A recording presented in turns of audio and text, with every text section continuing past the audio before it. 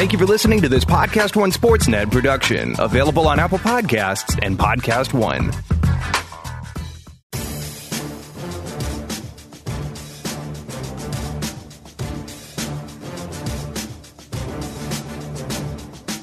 Welcome to RJ Bell's Dream Preview. Weekly winners from his Wise Guy Roundtable. Broadcasting from the pregame.com studios in Las Vegas. Here is RJ Bell. That's right, College Basketball Dream Preview Edition. Brad Powers alongside AJ Hoffman. Mackenzie Rivers in the house producing along with Matt Christensen. Before, as always, we get to the biggest games of the weekend, and we have some big ones, including the Big 12 SEC Challenge, the first Saturday without big-time football action, although I'm sure a few of you might be betting on the Pro Bowl a little bit. We'll get to all those big games in that challenge and some more, but before, as always, we always recap what we did the week prior, at least the first few days, and I'll start off with AJ, who did have technically a winner with Alabama, Vanderbilt under the total, but big line move in that one, AJ. Yeah, kind of a crazy line move. We projected it at 162 on the podcast. I had a buy price for a best bet down to 159. It opened at 162, but someone who's got way more influence than us hammered it down, and it ends up closing at 151.5. Still under easily. So it was, if you had an under, it should have been a winner.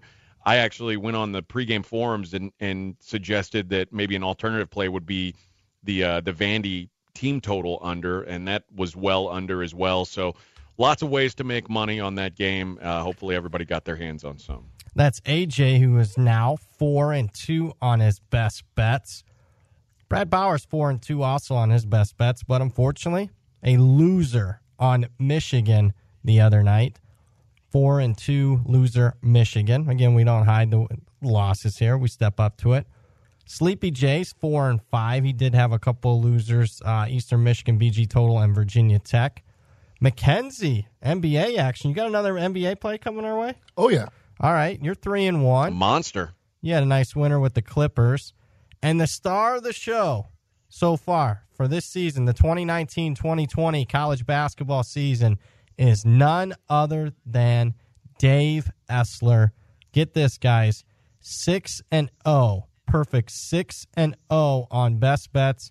Winner for Dave on Mississippi State, 6-0. So if I'm doing my math correctly here, 4-2 AJ, 4-2 BP, 4-5 Sleepy, 6-0 Dave Essler, 3-1 Mackenzie. That's 21-10, 68%. Is that good? It's pretty good. If you're listening to Twitter, it's horrible. I mean, you listen to Twitter, it's horrible because, I mean, a couple losers this week. So, the one guy tweeted out, they should be calling it the nightmare, not the dream preview, the nightmare preview. Ouch. Yeah. Gotta love those. Gotta love Twitter. But 21-10 ain't bad. And you know what I did? I went back to last year. 19-10. You cried. Well, no. 19-10 was the stretch run there. So 40-20 here on the College Basketball Dream Preview. Not too bad. 67%. Not too bad. That'll make you money. Be a pro. To be a pro, 55% is all you need. Shout out to the guy that keeps the records. He's been doing it for several years. He's got every single record as far as the podcast, whether it be college football, college basketball, the NFL. CP Haynes, 78. So that's CPHANES 78. Shout out to him on Twitter. He keeps track of all that. Keeps us in line. All right, without further ado, that was a recap of what we did previously. We now start looking at what's ahead as far as this week in college basketball. Showtime! Woo! All right, and let's start off Friday night action. Big East. Marquette at number 13, Butler. This will be interesting, and you'll kind of get into, the different approaches to handicap. Butler will project it to be right around a 6-point home favorite, total 138. This one tips 9 o'clock p.m. Eastern on FS1. I'll let AJ lead the way here because he's got a like on the game. Go ahead, AJ. Yeah, I'm going to like Marquette, and I'm going to like the over. Butler is falling. They're falling on hard times. They're now 3 straight losses. We thought, what are they really going to lose 3 in a row? Well, they did. They got dominated by Villanova, who made 21 of 23 at the line.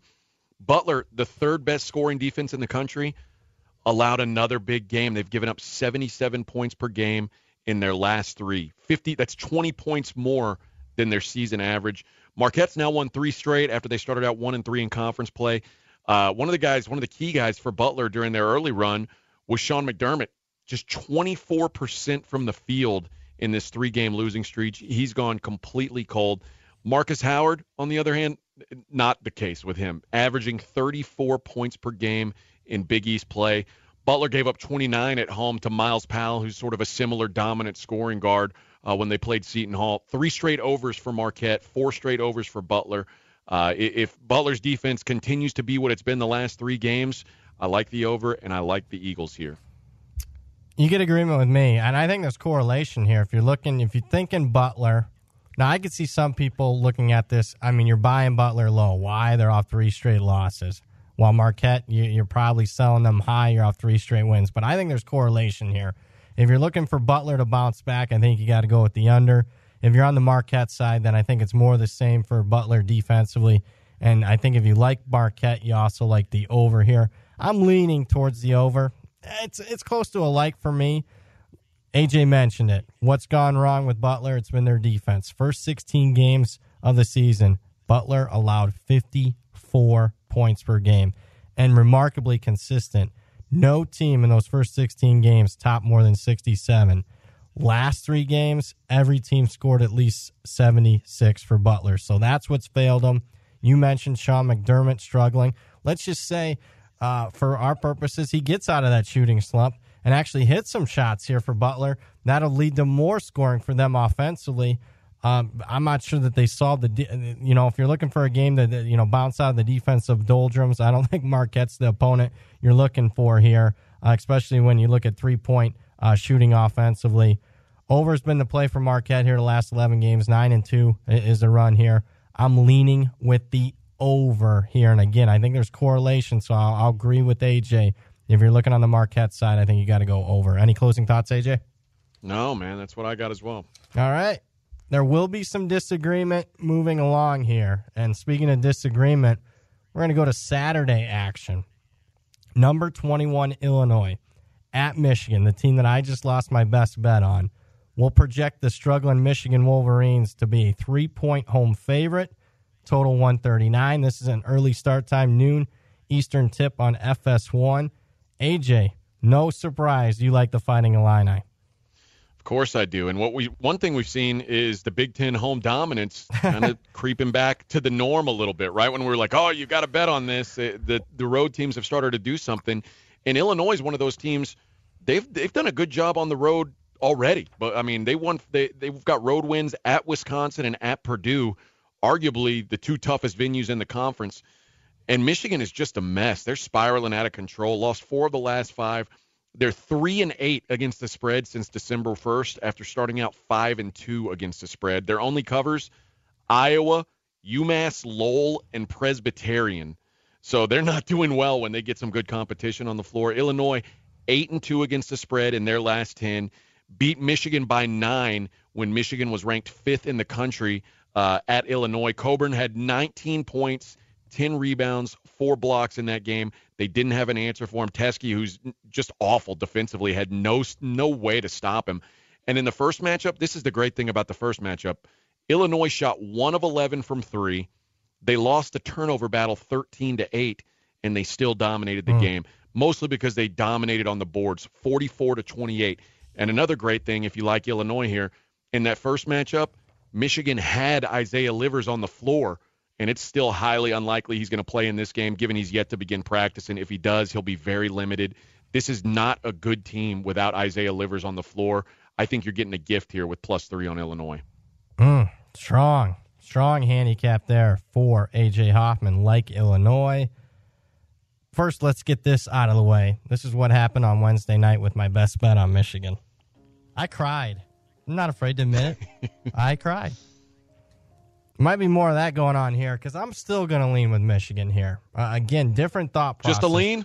Just a lean, not a like. Nah, not a like on this one because, I mean, the Livers. Push that button, Brad. No, not going to because I don't have confirmation on Isaiah Livers. Now, everything that I was reading early in the week, which kind of led to my best bet, was there was some optimism on Livers returning from Michigan. Wasn't the case, and now after reading after last night's recap against Penn State. Doesn't look like they're too optimistic on him returning for this game. So that was one of the major reasons why I was looking to buy Michigan, because they just haven't been very good without him. They're 2-4 without him. Here's why, and here's the different thought process coming in. I think, see, AJ likes to ride the hot team, and a lot of people do. I could see why. You got a team that's fading, and a reasonable reason for why Michigan's fading is they're without one of their best players, so I understand it. To me, sooner or later, you're going to start paying a premium on an Illinois team that obviously has won 5 straight and 3 straight losses for Michigan. So my handicapping philosophy, I'm thinking sooner or later there's going to be a point of value on Michigan. Not strong value here. That's why it's only a lean for me, but I do think Michigan, when you look at the schedule, they played the much tougher schedule. They haven't necessarily been fortunate with that schedule. A lot of close losses for the Wolverines. So lean Michigan for me, -3. Not going to upgrade it to a like, so I don't want any more tears shed on the Wolverines this week. AJ, I agree. It may start to get expensive on the Illini, but I mean they're 3-3 against the spread in their last 6. So like in their run of conference games. So it's not like people are using them like an ATM. But I mean this is a team that I'm starting to think is maybe right behind Michigan State as the class of the Big Ten. And I've been expecting it for a while, and it hasn't happened. You're Mr. Brad Underwood. You said on this podcast last year that you would be looking to buy Illinois this year. Is that correct? That is correct. And I bought them a couple times last year. Did me no good. But what Brad Underwood, like I said, he's changed his philosophy to fit the parts that he has, and he's using this pack line defense. And he's using his big men down low to score because he doesn't have great shooters on the outside. And really, since he's made this philosophical change, this team has just done a 180. And they've been really consistently one of the better teams in a conference that has had basically no consistency. Real quick, let's update this Big Ten home team trend. So as we're taping this on Thursday afternoon, well, let's just do pre-Brad Powers tweet and post-Brad Powers tweet on this trend. So pre-Brad Powers tweeting this out, Big Ten home teams were 41-7 straight up, 31-16 against the spread, 66% against the spread. That's Big Ten home teams in conference play, 66% against the spread. So what does old Brad Powers do on Tuesday? Hey, this is a big trend. You can't be betting Big Ten games without at least taking this under consideration. To me, it made sense. You got a lot of parity in the Big Ten this year, a lot of good teams, not a lot of great teams. In order to win on the road in conference play, sometimes it takes a great team to do it. We don't have that in the Big Ten. So Brad, pretty confidently, he tweets this out in front of the whole world. And since that tweet, Big Ten home teams against the spread, 0.0. 0-5. 0-5 against the spread, 0.0. Sometimes I hate life. So sometimes that's the way it works out. And I don't necessarily think you're paying a premium. So it's not like I was seeing, at least in my power ranks and comparing to the Ken Poms, the Sagrins of the world, to me it didn't look like you're paying big-time premiums on these home teams. So that's another reason why I tweeted it out. I thought there'd be some value. Obviously, I was wrong. Any closing thoughts, AJ? Well, again, Illinois 3-1 against the spread on the road in Big Ten play. They're the one team that consistently bucket. Yep, they have done it. And the one team that really just put it to them on the road was Michigan State. And Michigan State's the one team in the Big Ten that I'm certain is better than Illinois. They lost by 1 point at Maryland. And like I said, not even a close, I mean, a dominant win at Purdue, 79-62, and then winning at Wisconsin. I think that's no easy task. So this is the one team that has kind of bucked that trend, and now they're 6-2 in a conference where basically everybody's bunched in one little spot. Illinois is starting to separate. That's AJ Hoffman. You can follow him on Twitter at AJIsTheReal. I'm Brad Powers, Mackenzie Rivers, Matt Christensen, alongside, or here with us, I should say, for the College Basketball Dream Preview. Let's move along to the Big East here. You got a pretty hot Villanova team. They're up to number 9 in the polls. They're going to be at Providence. Villanova will project to be right around a 2.5-point road favorite, total in the 135.5 range. This is the CBS tip time on Saturday afternoon, 1 o'clock Eastern. Disagreement here. And maybe we can talk ourselves into maybe a little bit of a bet here. Maybe we'll move on to another game as far as a bet. But I'm going to lean with Providence, the home dog here. And again, I think this is going to show you a little bit of the differences between how AJ attacks some of these games and how I do. I think you're buying Providence a little bit low. 2 straight losses for them on the road. They did cover against Creighton, and I thought they had a pretty decent effort against one of the hottest teams in the entire country. That game pushed against Seton Hall. Meanwhile, on the other side, Villanova, red hot, 11-1 their last 12 games, off a dominating performance over Butler, who we thought just a couple weeks ago might have been the best team in the Big East. No longer we feel that now. Providence hasn't been necessarily overly fortunate. Again, I use this a lot, this metric, according to KenPom. It's the luck factor. So it takes in what are your stats, your adjusted offensive and defensive stats, and what's your record and what should your record be. Providence ranks number 254 in that luck factor, which means they're below average when it comes to luck. Nova, same category, number 10. So that means Villanova's been very fortunate. I got the better defense. I'm catching points. I do worry, and why it's not a like for me, it's just a lean on Providence. By far the weakest unit on the floor is going to be that Providence offense. Not very good as far as effective field goal percentage. So a lean for me on Providence. AJ, you disagree? I do disagree, and I think a lot of it is that the Nova is just so much better of a shooting team. Effective field goal percentage, 57th in the country. Providence, 297th. Three-point percentage, Nova, 88th. Providence, 220th. Free throw percentage, 5th. Providence, 255th. I love getting the better free throw shooting team in a game lined inside of possession, too. Good point. And Nova's covered 3 straight, won 4 straight in this series. In the 21 matchups in the Cooley Wright era, 4-17 straight up. And honestly, in this case, I mean, inside of possession, you're basically asking Providence to almost win the game. And the other thing, Providence, one of the great things about them, 4th best offensive rebounding team in the country. Nova top 10 in not allowing offensive rebounds. Providence also top 10 in the country in steals. Nova top 25 in the country in limiting turnovers. Everything that Nova or that Providence does well, Nova also does well. Providence is 250th in fouls per game at just under 19. Nova will kill you if you put them on the line. That's what they've been doing during this hot run. They keep getting put on the line, and they keep shooting 21 of 23 from the free throw line. If you put Villanova on the free throw line, they're going to beat you. I think Villanova beats Providence again. So I'm not crazy about this game because I actually like Providence. I was on Providence last night on that push with Seton Hall, but I don't know if this team, this Villanova team right now, I don't know if they're not turning into what they usually are, and that's the best team in the Big East. They're starting to turn that corner a little bit. You take them over Seton Hall? No, I still like Seton Hall. I've got a crush on Seton Hall, plus I've got a future on Seton Hall, so I like them more. But Villanova right behind them. I think Villanova's passing Butler in the Big East power rankings for sure. Yeah, and I mean, it makes a lot of sense, especially with Villanova dominating Butler the other night. And I was looking. I don't think we're going to get that Villanova-Seton Hall matchup. We got to wait a few weeks down the road. That'll be very interesting with that one. And I don't think this Villanova team is nearly as good of a shooting team from outside as what they were, those couple of national championship winning teams.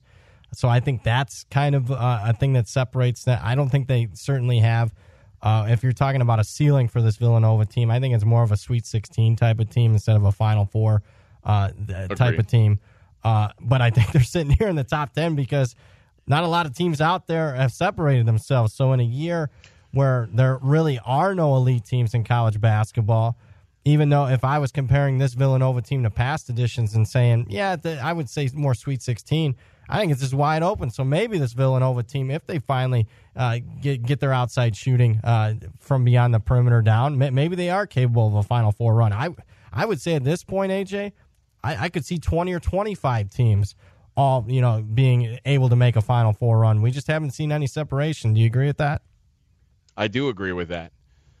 I will say this about Providence, and if you remember Providence preseason, where they were getting some love as maybe a dark horse team in the Big East, and they started out 6-6. I mean, everybody was disappointed. They got blown out by Florida.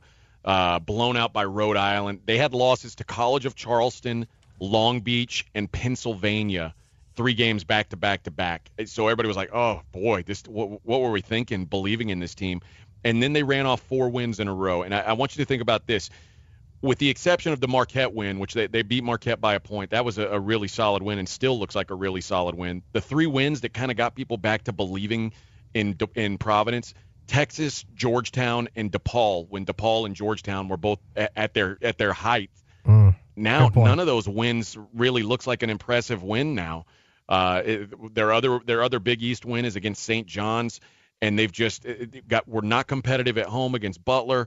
Not competitive against I guess technically sort of competitive against Seton Hall, 9-point game, but I just don't think this Providence team is as good as people thought it was preseason. That's why they're sitting at 11-9 overall, 4-3 in conference. That's AJ Hoffman, Brad Powers, College Basketball Dream Preview. Moving along, and this will be the first game we get to as far as the Big 12 SEC Challenge here. That'll be going down on Saturday, and it's a solid matchup, probably the second best matchup on Saturday. 6 p.m. Eastern tip time on ESPN. You have number 15 Kentucky at number 18 Texas Tech. Disagreement from me and AJ here. We'll see if we can upgrade and get a bet here because, I'm thinking about upgrading here. And I am going to start it off. I lean Texas Tech. Well, what the hell? I like Texas Tech here, and I'll start it off. I think Kentucky's going to be one of the squarest picks on Saturday because folks are going to want to bet Kentucky. Why? They're a known commodity. And you're going to have a ton of people flooding the basketball market this weekend. Why? First Saturday, really, without significant football action, or at least the first weekend without significant football action, not counting the Pro Bowl. I think you got one of the bigger home games in the history of Texas Tech basketball, certainly non-conference-wise. You got a team that's coming off a national championship game appearance. You got a name-brand blue blood like Kentucky coming to town, both teams in the top 20. Now, Kentucky's been playing well. South Carolina buzzer beater. If that doesn't, go against them, this is a Kentucky team that would be coming in this game with 7 straight wins. But I think Texas Tech, and this is what I certainly failed in the handicap because I liked Texas Tech against TCU the other night. Maybe they were peeking ahead to this matchup a little bit with it being such a big home game for the Red Raiders. So I think we might be catching a little bit of value there. Kentucky's 3-point shooting to go on the road in this kind of environment, which I think it'll be quite hostile. I just think it's a major question mark. They're well below average shooting from behind the arc. Add it all up for me. I'm going to upgrade this. We'll see if I can bait AJ into a bet. I like Texas Tech. I'll lay the 3 here. We'll project the total at 129.5. What say you? Yeah, I'll take some action on that. I think what this boils down to is Texas Tech has just been getting dominated in the post, and it's really fundamentally Chris Beard. Obviously, he had to reconstruct this roster. 6 players from an 8-man rotation gone from last year's team. The problem is he did not bring in a big, and he had a couple bigs on this team last year. Josh Mballa was one, and he was a disaster on the floor. 6'7". He was for Texas Tech. He was a big man. Just did nothing for Texas Tech. He transfers to Buffalo, and he's actually looks like a pretty nice player. Malik Ndigo, who was in Texas Tech for 2 years, just no consistency on the floor. They thought he's 6'11". They thought he'd blossom into a contributor. He was getting like 5 minutes per game, and during the offseason, he and Chris Beard both agreed, hey, this maybe isn't the right fit. So he goes to Rice. Guess what? Having a nice season at Rice. Chris Beard was convinced that Yanni Wetzel was going to come play for him. The transfer from Vanderbilt, the grad transfer, didn't go. Went to San Diego State instead, where he's obviously killing it for San Diego State. So he all his plans on a big man, it didn't come through. None of them ended up in Texas Tech, and now they're just getting beat up in the post. Guess what Kentucky's got? Nick Richards, 6'11", their leading scorer. He is going to be a major problem for Texas Tech, and they don't have enough size. Kentucky's won 6 of their last 7. Tech is kind of going the other way. They've lost 3 of their last 5, including a couple double-digit losses. And I think maybe you're getting, in fact, a little bit of value on Kentucky because they lost a game to South Carolina that surprised a lot of people on a buzzer beater. That was a game that they were in control of for almost the entirety of that game. So I'm going to just roll with Kentucky being better than people think of them right now. It feels like a close game, but I'll lean to the dog, especially with a total that's under 130 right now. Don't you? Do you agree with me? At least the people that are going to come in the market on Saturday are going to see Kentucky as a dog against Texas Tech. Yeah, they saw them in a national championship game, but no question about it. Kentucky, the blue blood program, catching points, the higher ranked team. You don't think the public at the square side be on Kentucky? Oh, I'm sure it is the square side. Sometimes the square side has to win every once in a while, Brad. Yeah. I hear you on that one. I'll be on the square side this time. How about that? And I'll be perfectly frank. I mean, this will be one of the few times I'm kind of anti-Kentucky because in my past 3-4 years of handicapping college basketball, it looks like it yet again with Kentucky because, I mean, outside that buzzer beater, they're starting to kick it into a different gear. You got a very young roster, not as young as past editions, but Calipari gets them peaking. Certainly late January and into February. Now, you know, the success or lack thereof sometimes in March leaves a little bit to be desired, certainly in the NCAA tournament for Kentucky. But certainly late January, February, this is usually when Calipari has things rolling. I do respect Chris Beard, certainly, in my opinion, top 5, top 6 coach in the country. Any closing thoughts on this one, AJ? No, but you mentioned that Kentucky's got a team that's almost always young. They cycle through guys pretty fast. Remember, this Chris Beard team is pretty young too. This isn't the same team he had last year. There's a lot of new faces on this team. He's still trying to get his parts working into place. And if you're buying this on, you know, what you saw from Texas Tech last year, basically you're just buying the Chris Beard brand of basketball because this team, it's nowhere near the same team. No question about that. And, you know, obviously that was an historic season last year for Texas Tech. Won't be the case this year. That'll be a safe prediction. And go ahead. And let's point out that I think both of us had this game as a lean. We're a little hungry for action on this podcast. Don't take this as like, oh, these guys both love a side.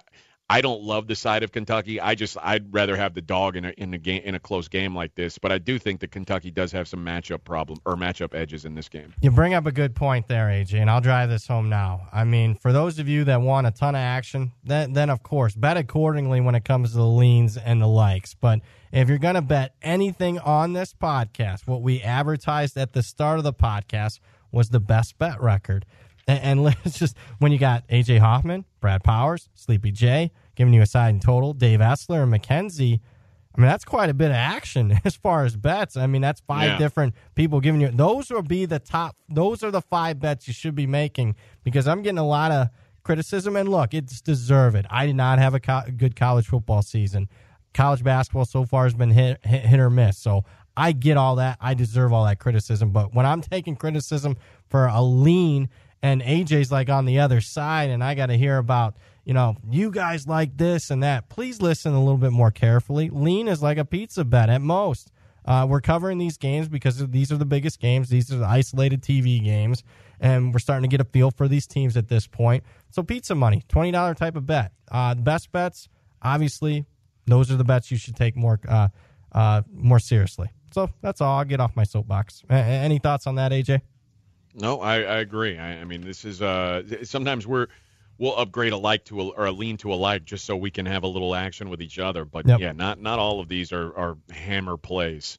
Please don't treat them as such. And let's move along to a red hot team here. Again, speaking of red hot teams. Yeah, a couple of them. And speaking of red hot, Dave Essler's best bet coming up soon. Dave, 6-0, best bets. Number 7, Dayton at Richmond. We'll call Dayton a 6-point road favorite, total 146. This one tips 6 o'clock Eastern. This one's going to be on ESPN+. We both agree on the same side here, but again, both leans here. I'll let you lead the way, AJ. Yeah, I lean with Richmond here. I'm only leaning because I've gotten in the way of this thing a couple times, this Dayton train, and basically every time I've been left mushed. So I'm not in a hurry to say that they can't cover this game against Richmond, but I do think I think Dayton is getting a little bit pricey. Yeah. I think now It was a cute story early in the season with the hot start. Now we're hearing people talk about Dayton as a possible Final Four team, and rightfully so. They've got the best player in the country for my money, with Obi Toppin, and Jalen Crutcher is about as an elite of a complementary player as you can find, but I think that is making them expensive. Dayton 6-0 straight up, 4-2 against the spread in Atlantic 10 team play, and both against the spread losses have come on the road. Richmond 5-1 straight up and against the spread in A10 play, and the over in their games has only hit once. So I think for Richmond it's going to be key to keep this thing at a lower scoring pace. And Dayton is statistically the best offense, not only in the Atlantic 10, but in the country. Yep. Richmond's the second best offense in the Atlantic 10, though. They're right behind them. Dayton ranks number 1 in the country in effective field goal percentage, 2-point percentage, shooting efficiency. Richmond, 14th, 21st, 18th, and 11th nationally in those categories. So they're not far behind them. And Richmond shoots 9% better from the free throw line. If you're looking for a flaw in Dayton's game, not a great free throw shooting team. So I think Richmond getting 6 points here at home may be a little expensive. We saw St. Louis able to cover against Dayton just last week. I think Richmond, another one of those top-tier Atlantic 10 teams behind Dayton that I think can give them some problems. I don't think Dayton's going to run the table for the rest of the season. I think this is one of the spots where they may be able to slip up. But like I said, I've gotten in front of this thing a couple times. It hasn't ended well for me. Forced to take a side here, it'd be the Spiders. Yeah, you get agreement from me. Let me just ask this, though. I don't get that, how Dayton can be below average free throw shooting when they're so good 2-point shooting, 3-point shooting, effective field goal percentage, like best in the country. And yet when you're standing there at the free throw line, can take your time, nobody's in your face or anything, you're below average. How does that happen, man? I don't know. They should have recruited you, the free throw champion. No, those days are long gone. We'll see. We'll have to. No, you give me a month, I'll be fine. I can do it. Those reflexes, those muscle reflexes will come back. Yeah, I'm leaning with Richmond here. And, I do have a couple concerns. Let me mention them. Richmond's poor on the glass, and it makes sense because they have one of the shortest lineups in all of college basketball. 6'4" is their average height. And big reason why Richmond's number 339 in offensive rebounding percentage. But they don't need a lot of offensive rebounds. Why? Because they're so effective shooting it, whether it be the threes, 2-point shooting. You mentioned free throw shooting, and I think this is right in that sweet spot here where free throw shooting could play a difference. Any of these games that are relatively line close or in that sweet spot where there might be some late game fouling, I think Richmond here being number 2 in the country in free throw percentage, a good positive for them. Dayton almost tripped up the other week against St. Louis. Newsflash, I think Richmond's a little bit better than St. Louis. So it's certainly... At least offensively, certainly. Oh, yeah, certainly offensively. And now you're starting to get to the point in the season where there's a little bit of pressure. You got Dayton now in the top 10 of the polls. Hell, KenPom's got him up to number 4 in his adjusted efficiency ranking. So now that noose might be getting a little tight around Dayton's neck. Lean for me for Richmond here, plus the 6. If I'm getting, I'll tell you, and again, this is a line projection. This one's big for me. If that line, if you're starting to pay a little bit of a premium on Dayton, and the line comes, north of 7, 7.5, you could talk me into a like on Richmond. You mentioned that St. Louis game, and That game went to overtime. Dayton won 78-76 in overtime. St. Louis, 20 of 37 from the free throw line, 54%. Richmond will not leave those points on the table that St. Louis left on the table. If St. Louis could hit free throw, and St. Louis, the worst free throw shooting team in the Atlantic 10, one of the worst in the country. So it's not shocking that they did miss those free throws. Richmond will not miss those free throws. So in a close matchup on the road, free throws become so important, and Richmond can make them. Excellent point from AJ there on the free throw shooting and lack thereof of St. Louis. You can follow AJ on Twitter at AJIsTheReal. I'm going to get to you, Mackenzie, here in a little bit because I want to change it up and give a little NBA here just to mix things up. But first, we got to go to this game because we have not one but 2. That's right, 2 best bets on this game.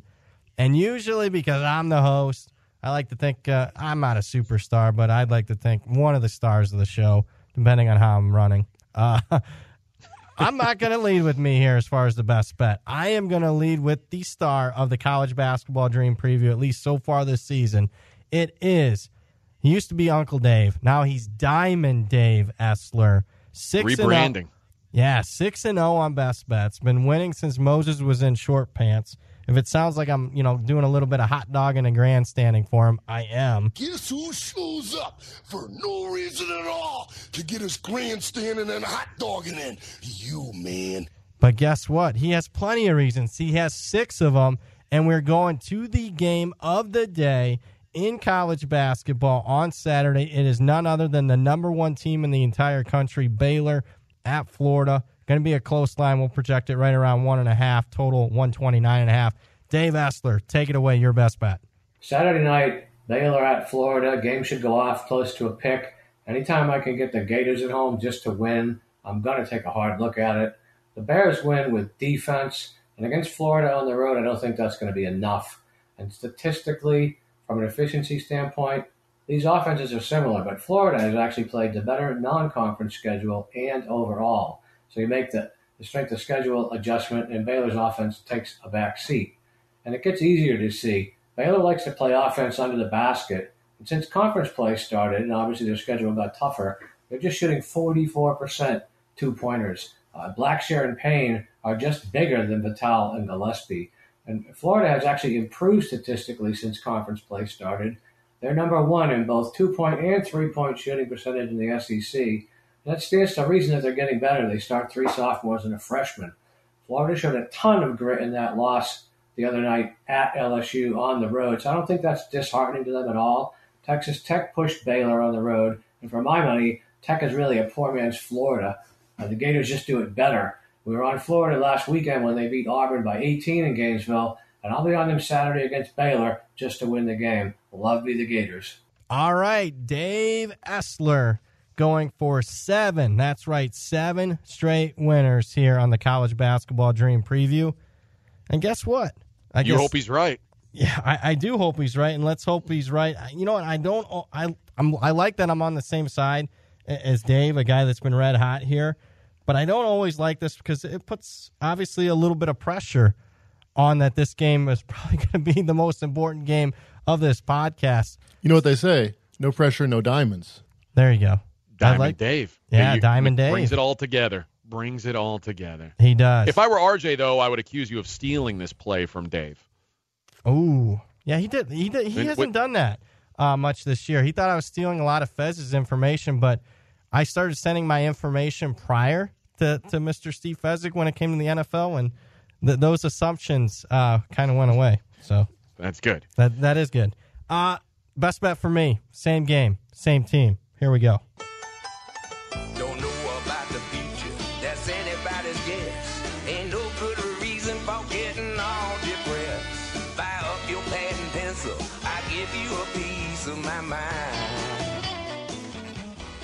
And I'm not even going to talk matchup here. I'm just going to talk theory, because this is kind of more of a theory play for me, because I think this weekend is very unique when it comes to college basketball. And I've mentioned it kind of already a few times. This will be the first weekend where college basketball starts to become to the forefront of bettors' minds. Why? There's no significant football for the first time since August this weekend. So that's number 1.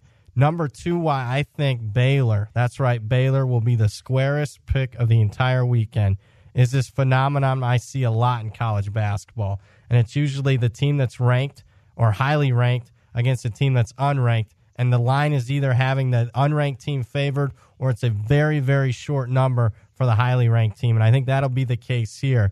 You got a number 1 team in the entire country, Baylor. 1 loss, 15 straight wins for the Bears. And they're going to be laying right around a bucket or less here. My buy price is anywhere from pick'em, +1, +2, you name it. As long as you're getting at least a pick'em game here, I think Florida wins the game. So that's my buy price here. And I think what's going to happen here is, I think the pressure might start to get to Baylor. We actually might have already seen it a little bit in their first game as the number 1 team in the country where, they had a very close result where Oklahoma shooting at the end to possibly tie or go up in the final seconds of that one. Baylor holds on despite being a big favorite against Oklahoma on Monday night. this is a Baylor program that's not used to being number one. It's only second time in school history. We've already seen a lot of parity in college basketball this season. I'll pound my fist. There are no elite teams in college basketball this season. Already 7 different number ones, tied for the most ever, and we still got 2 months left. And again, Baylor, to me, a lot of distractions here. This is the primetime game on ESPN. Florida, in my opinion, they have played the tougher schedule. Baylor's been kind of fortunate this season as far as that luck category. If you ask any Joe Blow on the street, and he's going to see number 1 Baylor, and he's going to see them laying 1, 1.5, 2, you know he's going to want to bet that team against an unranked Florida. Florida with 6 losses, 12-6. All right, you can be with the Freddie Fanny Pack on Fremont Street eating a corn dog on a stick, or you can be a little bit sharper and hopefully a winner, especially with Dave Essler, who's 6-0. I'm taking the Gators plus the 1.5. That'll be the line projection here. Plus 1.5, Florida's best bet. What say you, AJ? You're going to get agreement from me. I'm a like on Florida. I'm not as heavy as you guys are. There's a little bit that worries me about it. And what's that? It's that Baylor's played 4 true road games, and they've been impressive. This will be their 4th true road game. 3-0 straight up and against the spread. And we're not talking about just any old average wins. They've got straight up wins at Texas Tech and at Kansas. Yep. So they can go on the road and get big wins. But Florida, they've lost just once on their home floor. It was the second game of the season against Florida State, who turns out Florida State's the best team in the ACC. They're pretty good. They beat Auburn by 22 at home last week. Yep. It's going to be a slow, grinding game. Baylor's played 4 of their last 5 games to the under. I imagine this one, I probably lean the under on this one. A lot of it comes back to my preseason projections. And Florida was a Final Four type team for me preseason. I really like this team coming into the year, and they've disappointed me, but I still see the upside with these guys. I think Baylor's good. I'm just not buying into them being the best team in the country. And for those of you who listened last week, Brad finally got me on one of our crossfires on maybe the most BS ending to a game in that LSU Florida game. Yeah. But a nice little win for him. But Florida losing at LSU, we may even see a better number if you wait on this thing. I think we're probably going to see 2, maybe even 3 points with Florida here, and if we do, I'm really going to like this game. I agree with that. So, I mean, if you're looking to bet the overnights on this one, usually I would say, hey, when you have, at least in my opinion, the sharper dog, I would say, the sharper guys are actually, going to fire away on the overnights. This is one where I think the public's going to get involved. It's the biggest game on the first Saturday without significant football. It's a later start time. It's ESPN, the number 1 team in the country. This is one line where maybe the public can have a say, and certainly I think the public's going to want to lay a very short number with the number 1 team in the country against an unranked team. So, yeah, and this is one where I say wait. You might get a better number on Florida. Again, anything pick or better, it is preferred price for me on Florida. Any closing thoughts on this one, AJ? Nope, that's all I got. I hope it's I know this is going to probably be the most bet game off our podcast, so I hope it does well. Yeah, cross my fingers. Double best bet with an extra like. Oy. Double best bet. I mean, for the reason alone of Dave's 6-0 on best bets, it's going to be heavily bet on that one. I'm going to switch it up here. So here's what we got left. We got Notre Dame, Florida State. We got a best bet from AJ. He's going way off the board on this one. That's to an old friend. Yeah, to an old friend. He already won with this already this year on the podcast. And Sleepy J has a best bet, side and total, same game. But before we get to those 3 games, I'm going to switch it up as far as the voice here. I'm sure people are probably getting tired of listening to me right now. So let's go to Mackenzie Rivers.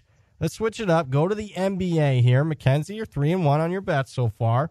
I like it. Where are we going at on this one? Thank you, Brad. Appreciate it. We are going to the Denver Nuggets tomorrow night, so that'd be a Friday, plus 2.5 at New Orleans. Now, I don't know how many of you saw it, but if the ratings are any indication, a lot of people saw Zion's incredible debut last night. He hit 4 threes, more than he ever did in college. He scored 17 straight points in the 4th quarter.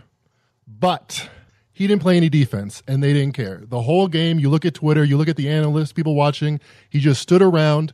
In fact, during his 17-point streak, the Spurs got 4 layups. They didn't even lose the lead because they were able to score so easily. against Zion Williamson. I think Zion has the tools to be a great defender, but it's just not a priority right now. The Pelicans want the headlines. They want the box office. They want him hitting threes. They want him dunking. They don't really want him to spend too much energy on defense, and I think we saw that in Game 1. I expect to see that in Game 2, especially against a Denver Nuggets team that has a very sophisticated passing game. They're fifth in the league in points in the paint, and I love Nikola Jokic's savviness against Zion Williams' inexperience. I think it's going to be, I say this every time, but I really give my best bet is what I believe. I think this is going to be an easy game for the Denver Nuggets. They're getting points. I think they win by 10 or 15. Love this play. Denver Nuggets plus 2.5 tomorrow night at New Orleans. But you're happy if they lose by 1 or 2, right? Yeah, I'm thrilled. Still cash the ticket. I am thrilled. Why not the over as well? If major part of your handicap being, the Pelicans don't care. Great point. That might be an interesting parlay, especially because the Spurs game was one of the highest totals of the season. You mentioned that yesterday during our pre-show meeting, and it flew over the total. So I think we might see the same thing. I think that total being very high, it only went over by about a half point. Oh, yeah, actually, yeah, you're right. I assumed it flew over the total because they scored so many points. Yeah, so they scored, this is the Spurs and the Pelicans scored a combined 238. And now the over in Pelicans games, and don't rely, I'm not an NBA expert, until I don't really focus on the NBA until the playoffs, but how about this run on the over in New Orleans Pelicans games? This is even prior to Zion getting there, 11-0-1 to the over. So there's my NBA. Wow. Trend of the week. AJ, yeah, sprinkle a little on a parlay over in the Nuggets. You're down in that neck of the woods. What do you think of this? I think for a while we may get some inflated numbers on Zion. I thought the first game, him coming out as a 4.5-point favorite was a little crazy. I don't bet the NBA, so I didn't put anything down on it. But it was the first time I've thought all year long, man, maybe I should throw a little on an NBA game with Zion getting so much love. My only concern will be the Rockets the Rockets are as Jekyll and Hyde as you can get, but they just housed this Nuggets team, and I know Michael Porter didn't play. I think there were a couple other guys sitting out, so I don't know what the health situation is like for Denver right now. That concerns me a little, but I just think Denver's a much better team than the Pelicans. All right, that's AJ. Best bet again from Mackenzie. This is Friday night NBA action. He's taking the Nuggets plus 2.5, and I got to say, I don't disagree. I think you can get some value fading Zion at this point. Let's go back to college basketball. Great job, Mackenzie. And I'm just going to tell you, from one semi-pro to an aspiring semi-pro, you're getting better on those handicaps, bud. Keep it up. Appreciate it. At least presentation. Handicaps is all about the wins and losses. Doesn't matter. I mean, according to Twitter, you can just go on there and say, why do you like this team? I don't know. I just like them. Denver plus 2.5. And if they win, this guy's the smartest guy in the world. They lose. Oh, my God, that guy sucks. So make sure you're paying attention to the actual handicap. Let's talk about a handicap. Back to college hoops. Fighting Irish and Notre Dame off another close game. A loss to Syracuse. They're at number 5 Florida State on Saturday night on the ACC network. Tips at 8 p.m. Eastern. We'll call Florida State. We'll project it. Double-digit favorite. 10-point home favorite for the Noles here. Total 140. Disagreement again. Maybe I can get AJ on this one. You are on the home favorite here. You like the Noles, or you lean with the Noles? Well, I lean the Noles. Yeah, this is a tough one for me. We haven't talked about Florida State, and I mentioned I think they're the best team in the ACC. Obviously, a down ACC, but they're running through it, and I think that they're really impressive. A deep team, really athletic. Got a lot to like about that team. I like their coach. I didn't think I liked him before. He's grown on me. Hamilton has, and they've really played well. Notre Dame. 2-5 straight up against the spread in ACC play. They've lost outright to 3 of the worst teams in the conference in Boston College, Georgia Tech, and North Carolina. They played a similar opponent to Florida State, at least stylistically, statistically, Maryland, and just got destroyed in that game. In conference play, Florida State second best in the ACC in effective field goal percentage. Notre Dame 15th in effective field goal percentage allowed. Florida State third in three-point percentage. Notre Dame 15th in three-pointer percentage allowed.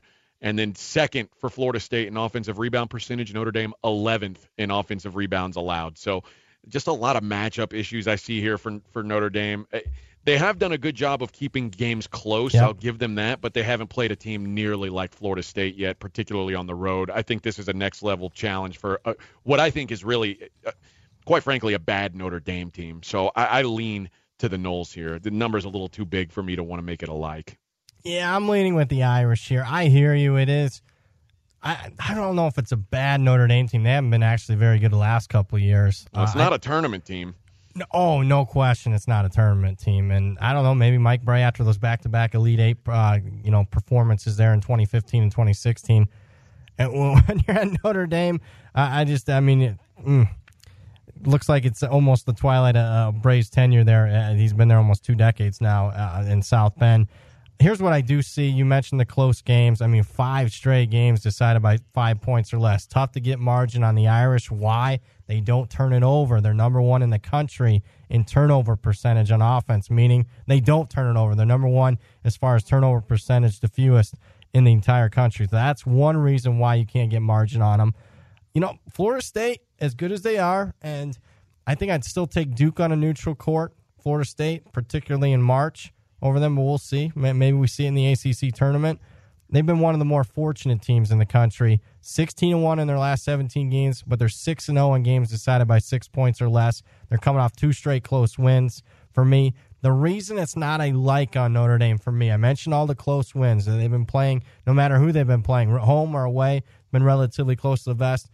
It does concern me that they're not a very deep team. Notre Dame's number 303 in the country in bench minutes, and maybe sooner or later that's going to catch up to them here. That's why it's only a lean for the Fighting Irish for me. You're not going to bait me into to upgrading this to a like, so no bet for me. But I'm glad we got a chance to talk. We haven't talked to neither of these teams yet so far this season, so I'm glad you included this one, AJ. Any closing thoughts? Nope, all I got on them. All right, we're up in the ante here. We got 2 games left, 2 best bets. Actually, 3 best bets. Sleepy's got 2 best bets in the same game. So let's go to my girl here. Don't know about the future, that's anybody's guess. Ain't no good reason for getting all depressed. Fire up your pad and pencil, I give you a piece of my mind. All right, I'm going to first go to AJ, who cashed with this team earlier this season. You're going right back to him. It's Cal Baptist. Tell me why that's the best bet for you on Saturday. One of the most undervalued teams in the country, in my opinion. And I think they're, without question, the second best team in the WAC behind New Mexico State, who just lost their leading scorer, so that gap might be closing too. But I think they've been undervalued all year. They're 12-4 against the spread overall, 10-1 against the spread in their last 11, including 3 straight-up wins as a dog. They're 5-1 against the spread when they're favored by 9+. They were favored by 26 last night. They won by 33. So they're not having a problem covering these big numbers. They are one of the best offensive teams in the WAC and really have become one of the best defensive teams in the conference since conference play started up. The Kangaroos, on the other hand, they're kind of going the other way. They've lost 4 straight. They're 1-6 on the road this season, 2-4 against the spread this season when they're a dog of 9 points or more, and that's the number we project this at, Cal Baptist -9. Cal Baptist, one of the top 3-point shooting teams in the country. UMKC, 197th in 3-point percentage allowed. There's just too much guard play on the floor here with Milana Quad, but last season's WAC Player of the Year, Ferron Flavors Jr., and Brandon Boyd. It's going to be an up-and-down game. I don't think UMKC has the bodies to match up with, especially on a tough road trip. And the Kangaroos have just been bad on the road altogether. I think Cal Baptist continues to roll. They've got a ton of momentum right now. And really, because they cannot play in the postseason, they're still not eligible since they've moved up to D1. Winning all these games is such a big deal to them. Every game that they play is basically a tournament game to them. They want to build this program up as much as they can while they're ineligible to make the tournament. So hopefully by the time they are eligible, they've got a reasonable team to take that way. So I like what Cal Baptist is doing here. I like their coach. I like their players. I'm really excited about this team. So my best bet again, and we won with them a couple weeks ago. I'm going to ride them again. Cal Baptist -9. And your buy price for that one? Probably I'll go to 11. Okay. Shouldn't be much more than that. All right. At least if this line moves 10 points, it's going to be a total pass for me. You think? I like your total? Yeah. You've been on top of it. I'll give you that on this one. Cal Baptist from A.J. Hoffman. One more best bet for Sleepy J and a team that's been in the news all week. Sleepy, your best bet for Kansas, Tennessee is? Guys, I'm going with the Kansas Jayhawks on Saturday as my best bet. My buy price is going to be right around minus 12, 12.5. But guys, I think this number actually is going to come in slightly lower than most people would think. Reason being, I think the books might actually forecast anti-Kansas money here, and I'm going the other way. And my gut feeling tells me that this line comes out somewhere around 9, and I think these sports books might actually try to protect themselves against anti-Kansas money. Reason being, we just saw on national TV a couple days ago, Kansas involved in a massive brawl. The big story was, players suspended, etc., and it really wasn't a good look for Kansas. And when the bettors see that information, especially the suspensions, they automatically think that this Kansas Jayhawk team is going to be shorthanded. The fact of the matter is, these Kansas players that were suspended, they're coming off the bench, guys. They're not worth anything. Have they played good in some games? Yeah, and they were the games that Kansas was up, by 30, 40 points where they came in. They got their cameos or they got extended minutes, and they put up some decent numbers. But these two guys that were suspended for Kansas are not worth anything to the betting line. And I think the public may overreact, and usually the public does. And this is a marquee game, so we can expect a lot of money coming in. And when the sportsbooks are trying to protect against one side or the other, this is certainly a number that I believe will come out slightly lower than what most people would project. Now, the basis for my handicap here is going to be mostly situational, not statistical, but I do have some stats that I actually like for this game. Let's just put ourselves in the players' shoes for a minute. These players, when that melee occurred for Kansas, they all left the bench, and in the NBA, we know what happens. You get suspended if you leave the bench and end up going to try to break up a fight or whatever the case might be. So I could imagine that a lot of the players right now with Bill Self are probably in some type of hot water. And we've all been in that situation before at work where, maybe we didn't do the greatest job that day, or we slept in, or we made some type of a mistake, and our boss looked at us and we were like, uh-oh, I'm kind of in hot water here. Maybe I should go ahead and straighten out. And maybe we went home and we thought about it, and we came to work the next day and we were crossing our T's, dotting our I's, make sure everything was solid. We did the best that we could. We did extra work. And in return, we looked good that day. And we kind of took that, bad day and we got it out of the way and we put it under the rug. And I think that's what Kansas is going to try to do here. And I think that's probably what Bill Self is kind of probably going into this game thinking is, these guys better show up. They better quiet down all this nonsense that's been going on. We already got 2 players suspended. I kind of got off the hook. Coaches could get fired for certain things. And that's certainly one thing is that, you can't control your players. Why are you in charge of, controlling our guys? So it's just one of the things that I think that will show up in this game is Kansas is going to come in here very, very focused and very motivated to kind of prove to the coach and prove to everybody that saw them on national TV that, that's not the team that they are. And I think that is going to, in return, provide us with a really strong effort from Kansas here. Statistically, Kansas can score, they can play defense, ranked 59th in the nation in offensive scoring and 15th in defensive scoring. Really solid team overall, Kansas. But here's the problem with Tennessee. They can't score. They rank 296 in the nation in offensive points per game. And when you're going on the road against a team like Kansas, who I know they will be dialed in here, you have to be able to put points up on the board. And another thing that Tennessee really doesn't do all that well, they don't create turnovers. So as far as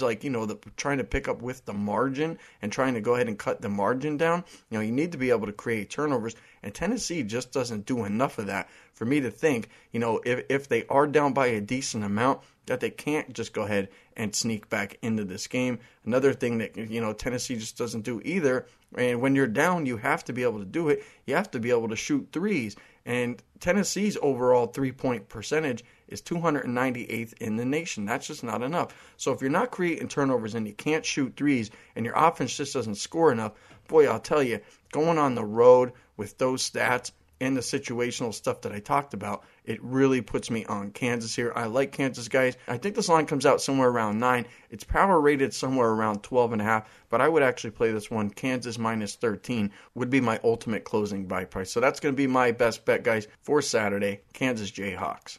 All right, that is Sleepy J with a best bet on Kansas without a couple of key players. Nah, I wouldn't say key. Rotation, guys, let's put it that way. Real quick, AJ, because it's not like you're an afternoon drive time host in one of the largest radio markets in the entire country. But what was your talk show take on that Kansas State brawl? I thought it was silly. I thought it was in a game that was just, a total blowout for guys. And not that the guys that got suspended were necessarily like key cogs for Kansas, but you would think Kansas would have enough sense that they wouldn't get involved in something like they're playing for so much more than Kansas State is. And really it's just, I guess it's just a way of, they were trying to punk out Kansas State, tempers flared, but I mean, you get to picking up stools and things like that, and you turn it into a pro wrestling contest. That's just out of control for a team that's really, got to be one of the favorites to win the national championship. The last thing they need is for guys to start getting suspended. Just a really just a silly situation overall. That's AJ Hoffman. You can follow him on Twitter at AJIsTheReal. You can follow me, Brad Powers, on Twitter at BradPowers7. For Mackenzie Rivers, for Matt Christensen. Unless AJ Hoffman's got some closing thoughts, that's going to do it here. You got it? No, I got nothing, man. Let's get out of here. That's going to do it then. College basketball dream preview again. Let's recap the best bets just in case you missed it. Cal Baptist for AJ Hoffman. Kansas and the over in the Kansas-Tennessee game for Sleepy J. Florida, best bet for Brad Powers. More importantly, best bet for Diamond Day, Mr. 6-0. Florida, best bet. Guys, that'll do it. We'll talk to you guys early next week on Monday. Take care and enjoy your weekend. Thanks for listening to RJ Bell's Dream Preview. Catch the Wise Guy Roundtable each week. College football released on Wednesday, NFL on Thursday. Don't miss any winners. Subscribe on Apple Podcasts or wherever you listen. Visit podcastone.com and download the Podcast One app. Have a question for RJ? You can contact him directly on Twitter at RJ in Vegas. Live the dream with us each week.